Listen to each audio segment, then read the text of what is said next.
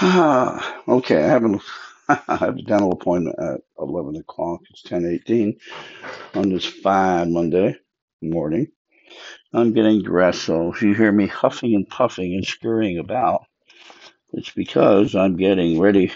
Well, I'm getting dressed. Took a shower, getting things together. I am one who does not like to be late for things, and I will kill myself not to be late for things. I'm not killing myself. I'm just not going to be late. Okay. No, I was thinking. Yes, it was. I was in the shower. I think happy thoughts in showers. I think deep thoughts in showers. I was thinking how, as individual as every one of us is, because we are in a in large measure, we are the combination of the people who influence us the most in our life, in our childhood especially, growing up. And then when we left home, we took whoever we had become at that point and then continued our journey as an individual, heavily influenced by those people. For instance, I think the number one influence in my life, when I think back, is my grandmother. Totally. Spent a lot of time with her, saw her in countless situations, dealing with people. Because my mother and father worked, and during the summer we spent it with my grandmother.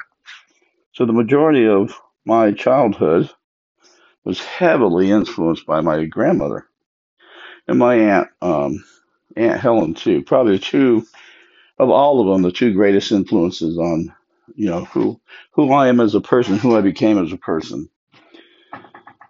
Uh, my grandmother, for instance, very practical.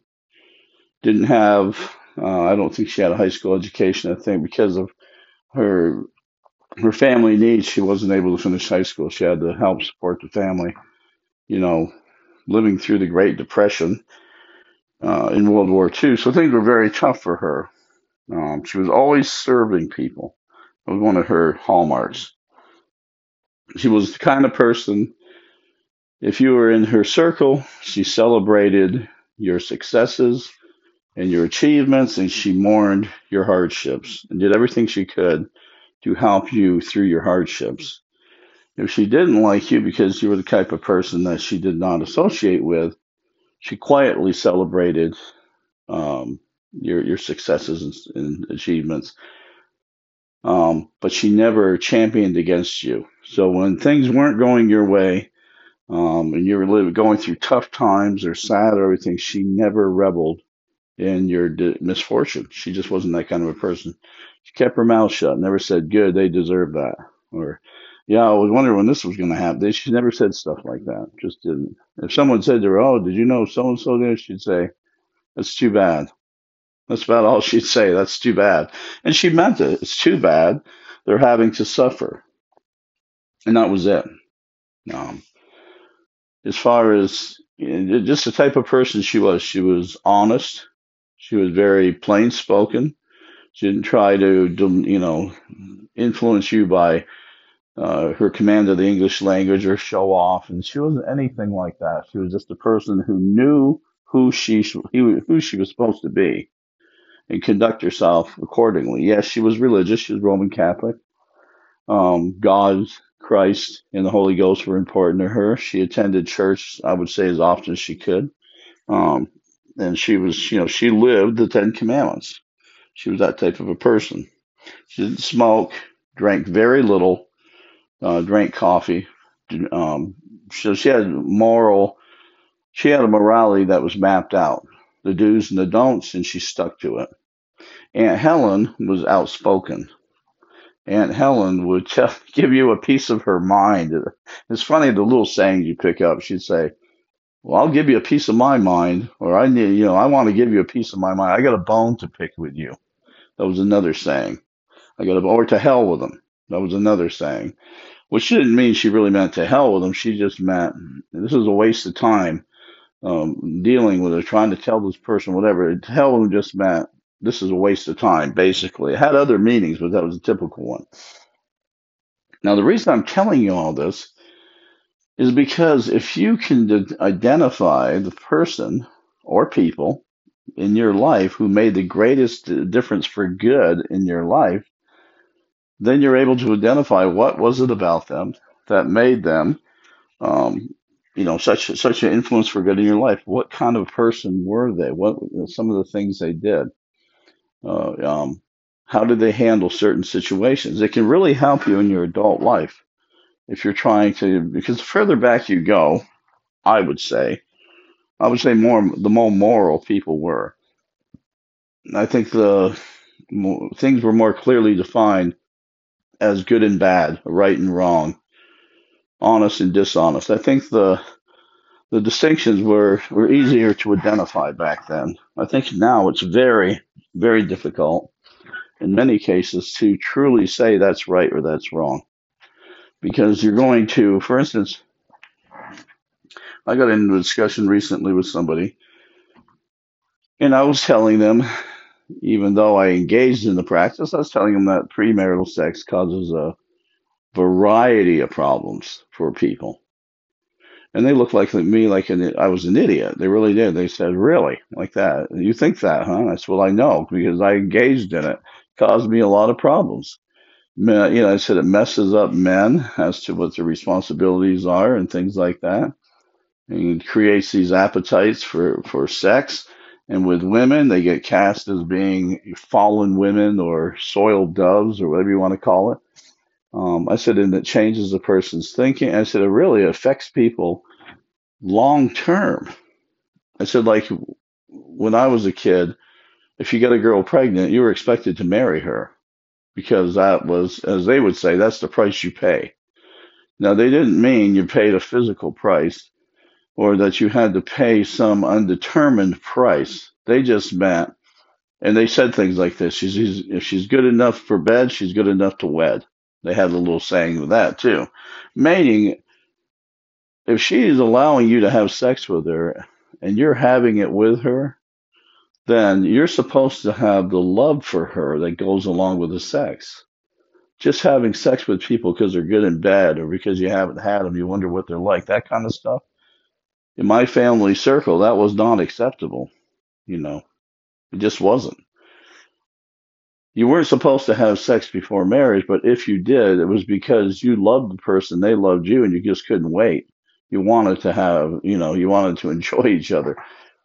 So the subsequent event to that, if it was pregnancy, meant marriage followed shortly after. Or when she was discovered to be pregnant, you hastily got married to confuse the birth of the child's day as to when you had the sex. I mean, some people went through extremes, wearing clothes so they didn't show, and others just said to hell with it. Yes, I'm pregnant. Yeah, we're going to get married, and that shut it off right there because the going to get married meant um, we love each other and we're going to do what's right. Yes, we shouldn't have had sex, but we did. They're very practical. They didn't go for, oh no, the hellfire is going to lick up at my feet and pull me down. They didn't look at it that way. They looked at it, yes, I wasn't supposed to have sex before marriage, but I did it anyway. And I'm pregnant now. Or else he would say, yeah, we had sex before marriage. I got her. This is what they said. I got her pregnant. They didn't say she let me get her pregnant. I mean, you were a man if you blamed it on the woman. I mean, really, they look at you like something was dreadfully wrong with you. The man would say, I got her pregnant. And most of the time, what I heard as a child was, yes, I got her pregnant and I love her. I want to marry her. We just couldn't wait. And then they were accepted because it was accepted that, yes, you shouldn't have had sex before marriage, but you're doing everything that you're supposed to do to make up for it. She's pregnant. You're supposed to love her to have sex with her and her love you to give it up. And you did, and you're getting married. So it was like, okay, it's done. Everything's been corrected. That's just one example. It was just like if you sold somebody a car. There were two types of people in my family. The person who would tell you exactly the age of the car, wouldn't mess with the odometer. Those miles were the real miles, and they would tell you what was wrong with the car. That's how my grandmother was. That's how some of my Uncle Mike and Aunt Pearl was. So I had several relatives who were that way. They'd say, well, it's a 1962 Chevy. It runs well. The brakes are probably going to need to be done here probably in 10,000 miles or so. You're going to have to do the brakes pretty soon. They would tell you everything was wrong with the car and everything that was right with the car. And then they would, and I mean, I saw these negotiations. Then they would turn to say to you, you still want it. There was no pressure, no guilt, no nothing. It was just, this is the car, this is the year, these are the things that work, these are the things you might have to repair. If there was something absolutely wrong, they would tell you, yeah, the driver's side headlight's out. You're going to have to replace that. Do you want me to replace it before you get the car? Or you want to do it yourself? So some things they were willing to fix before they gave you the car. And if you said, well, I really like the car and everything seems fine, then they would just ask you point blank, you still want it? Still want to buy it? And if you said yes, saying yes meant you had the money to pay them to buy the car. Things have changed a lot with people. The confirmation of yes didn't mean yes if I could get the financing. It didn't mean yes if you give me a lower price, because you were looked down upon if you haggled with the person. Because the feeling was, I'm giving you the best price I can give you. There's no room for haggling. If you want it for $1,200, you have to pay $1,200. They didn't like that frickin'. Well, I could get it somewhere else for 1,000. They'd tell you, well, then go somewhere else. They wouldn't argue with you. They just say, well, you can get a better deal somewhere else. You need to go somewhere else. And that was how it was handled. But you rarely ever saw that with, um, sometimes, because I had an uncle who was a wheeler dealer, and sometimes he'd say, well, what would you do if I told you 1,000? They said, I'd tell you to take a walk. I mean, that's just how. Then he would laugh. He'd say, no, I'm not. You want 1,200? I'll pay you 1,200. But it was comical the way he tried to edge his way in there by suggesting, that maybe, he'd give you a lower price and you'd accept it. They would very matter of factly say, well, I'd tell you to take a walk. Then they would laugh. He'd say, no, I'm not trying to pull any BS here. Then they'd say, well, then don't. It was like tennis, back and forth, tit for tat. So then usually they'd laugh and they'd say, oh, well, okay. Well, yeah, great. I'll buy it for 1,200. What do you want, cash? And they'd say, what do you think? Because in their minds, in God we trust, all others we don't. They wanted cash for it because cash represented real money. Checks represented they had to go to a freaking bank. The money may not be there. It was an inconvenience. Cash was the way they dealt. Or trade. Like sometimes somebody would need money in the family. They did no interest loans in my family too. And that was somebody came, they had a need for money, and they would say, look, I need $100. I'm in a jam. This is how the conversation went. I need $100. I'm in a jam. Can you loan me the money? They'd say, okay. When are you going to pay me back? And they'd say such and such a time. So they'd say, okay, I'll tell you what. Give me your watch. How much is that watch worth? Well, that watch is worth $300. Is it worth 100? And this is how they operated. They'd say, is it worth 100? They'd say, no, that watch is $300. They'd say, okay, I'll tell you what. You let me hold on to that watch and I'll give you the $100. So you had to pay a price for their trust. And this is what they would say to you. When you get the $100, come back and see me and I'll give you the watch. They never charged you interest on the money. They didn't. They had hard feelings about interest rates. They just didn't believe it was right. If somebody needed your help, they didn't believe it was right to charge them money on money you loaned them when they needed your help. All they were supposed to do is give something for collateral. Sometimes they didn't even require that. But most times they wanted something in collateral to incentivize you to come back with the money. But the thing was, it didn't matter. They weren't going to say pay me in a week or a month or whatever. Their feeling was, when you want this watch back, you come back with $100 and I'll give you your watch. So even though the watch was worth 3 times the money they were loaning, they didn't sell the person's watch. They didn't trade it. That watch stayed in their house hidden until they came back with the money, and they came back with $100. They gave them their watch. Everybody was happy. So the rules and expectations were significantly different than they are now. There are three types of people. I imagine you wondered when I was going to get to that. There are three types of people. There are people who are drawn to the good, which is very few in this day and age, a select few, who are really drawn to good things. There are people who are drawn to the bad, evil, wickedness, and a lot of people are fine with that. But there's still a larger portion. There's little who are drawn to the good, and there are little that are really drawn to wickedness and evil. When I say drawn, I mean that's they follow the beckoning call. The greater portion of the people are attracted to good and bad. They go back and forth. They're honest sometimes, they're dishonest others. They're honorable in their conduct sometimes, other times they're not. They go back and forth. They're never static as to who they are. Um, I had uncles like that. I had an aunt too, but we don't bring her up.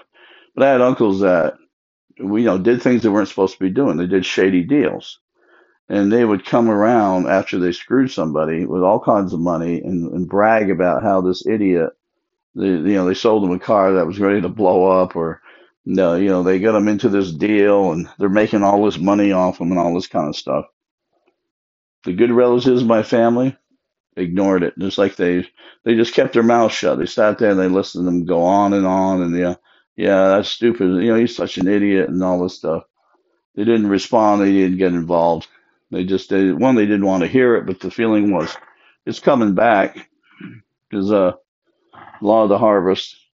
Um, And then when things turned on him, because I had about three uncles like this, when things weren't going bad, oh, they were pissing and moaning, and that means complaining. Sicilian for complaining is pissing and moaning.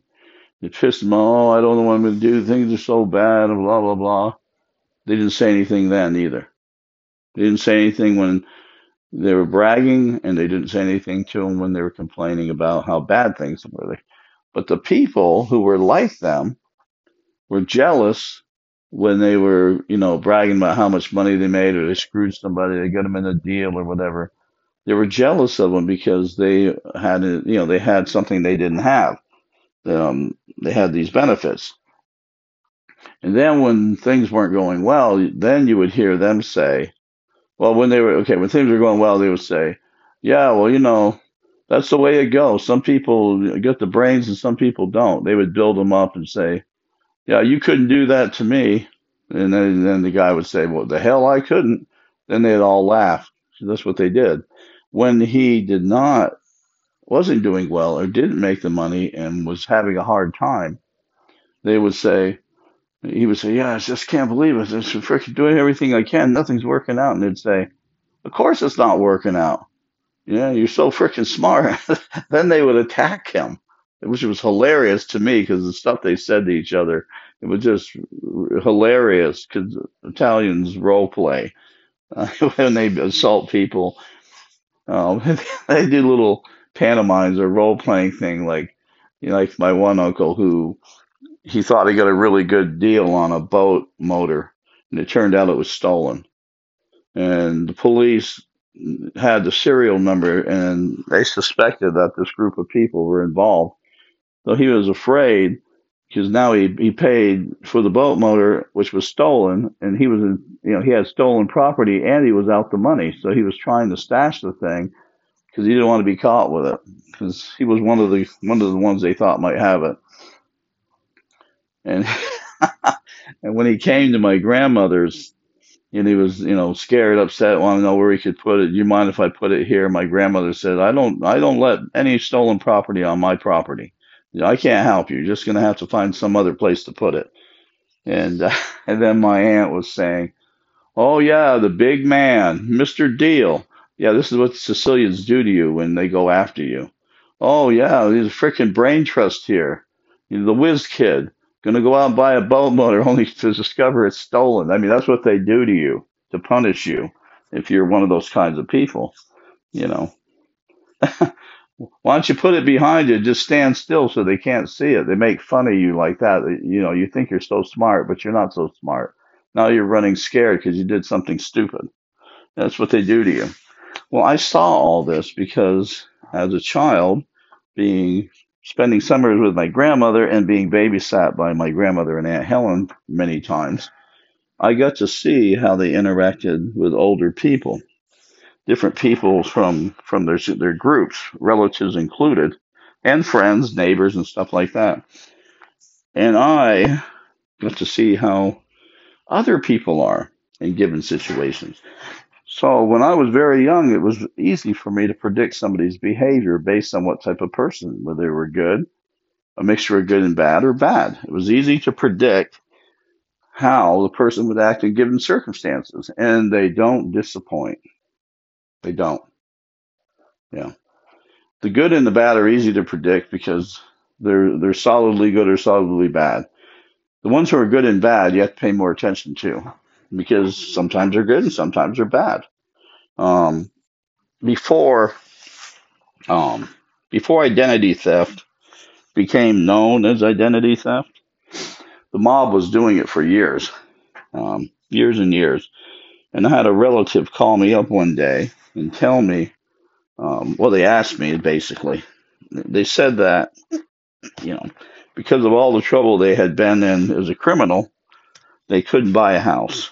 And I said, well, people buy houses, in a variety of ways. I said, why can't you buy a house? They said, well, well, my credit's bad and my name is bad.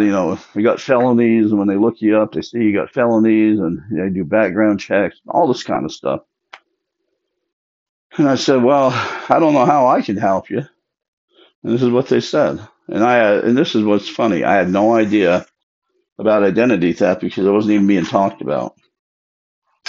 But when they suggested that I let them use my social security number, I said, what?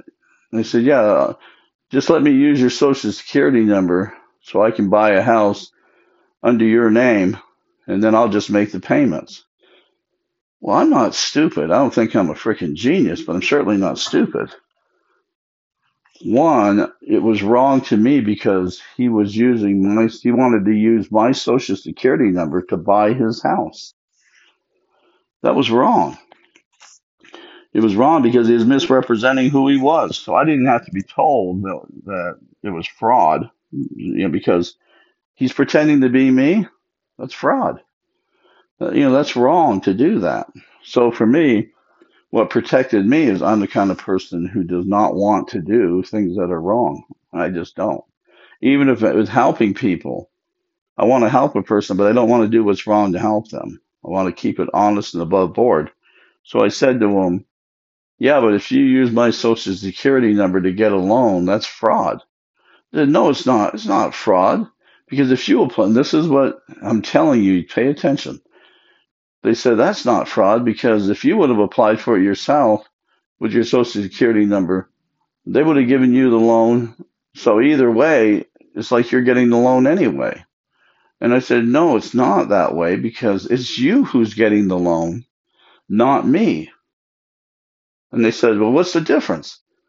And I laughed and I said, the difference is I'm not getting the loan, but you are under my name and social security number. That's fraud. It's fraud. I said, I can't do it.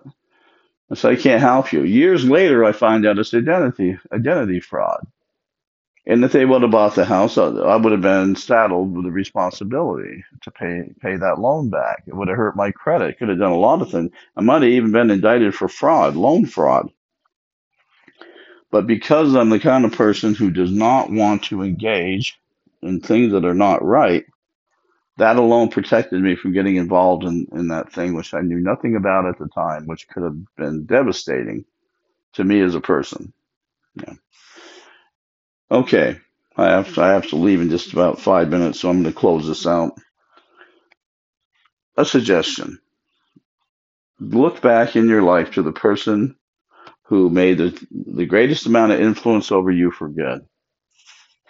Look back over your life for the people who were good, bad people, back and forth. And look back in your life and look at the people you knew were bad. No question. Bad to the bone. And use those experiences from your past to help guide you in the present, right now, in the decisions of your life. And think back to the scenarios that you were part of, you got to see as a kid, the way that people dealt with things and the way people acted, all that kind of stuff.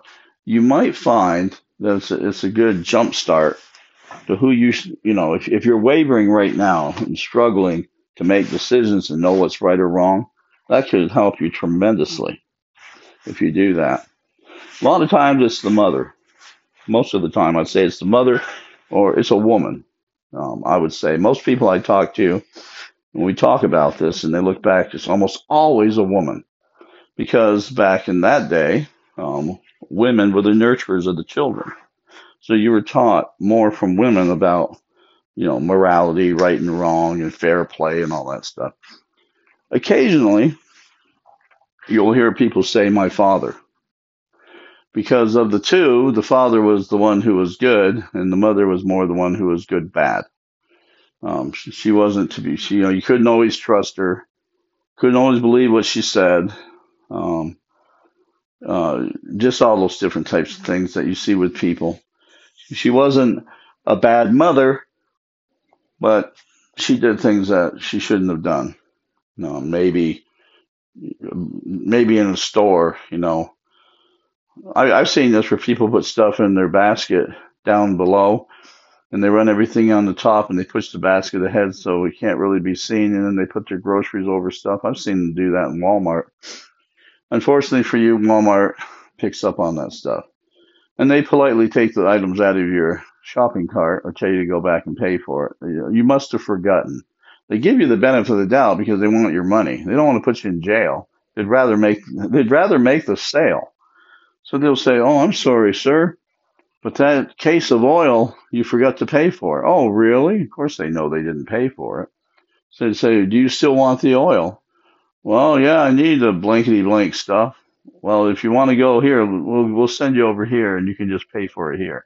They want your money. They don't even want your freaking honesty. They just want your money. So they will allow you to pretend like you didn't know the case of oil was in your cart to get to your money. But they're not letting you leave the store with the oil. That, you can rest your freaking soul on that one. Not getting out of there with a case of oil. It's a poor substitute for honesty when people have to be compelled to be honest. It's much better. For me, I prefer to know if a person's honest or not, and then I deal with it accordingly. I'm not the freaking morality police. I don't go around trying to make people live up to the standards they're supposed to be living. I say, you know what the standards are. I think most people know good and evil, right and wrong, and all that kind of stuff. Um, I basically say to you, choose which one you want to be. If you want to be honest, great. If you don't want to, great. It'll just the only thing it does is it affects my relationship with you. That's the only thing it does.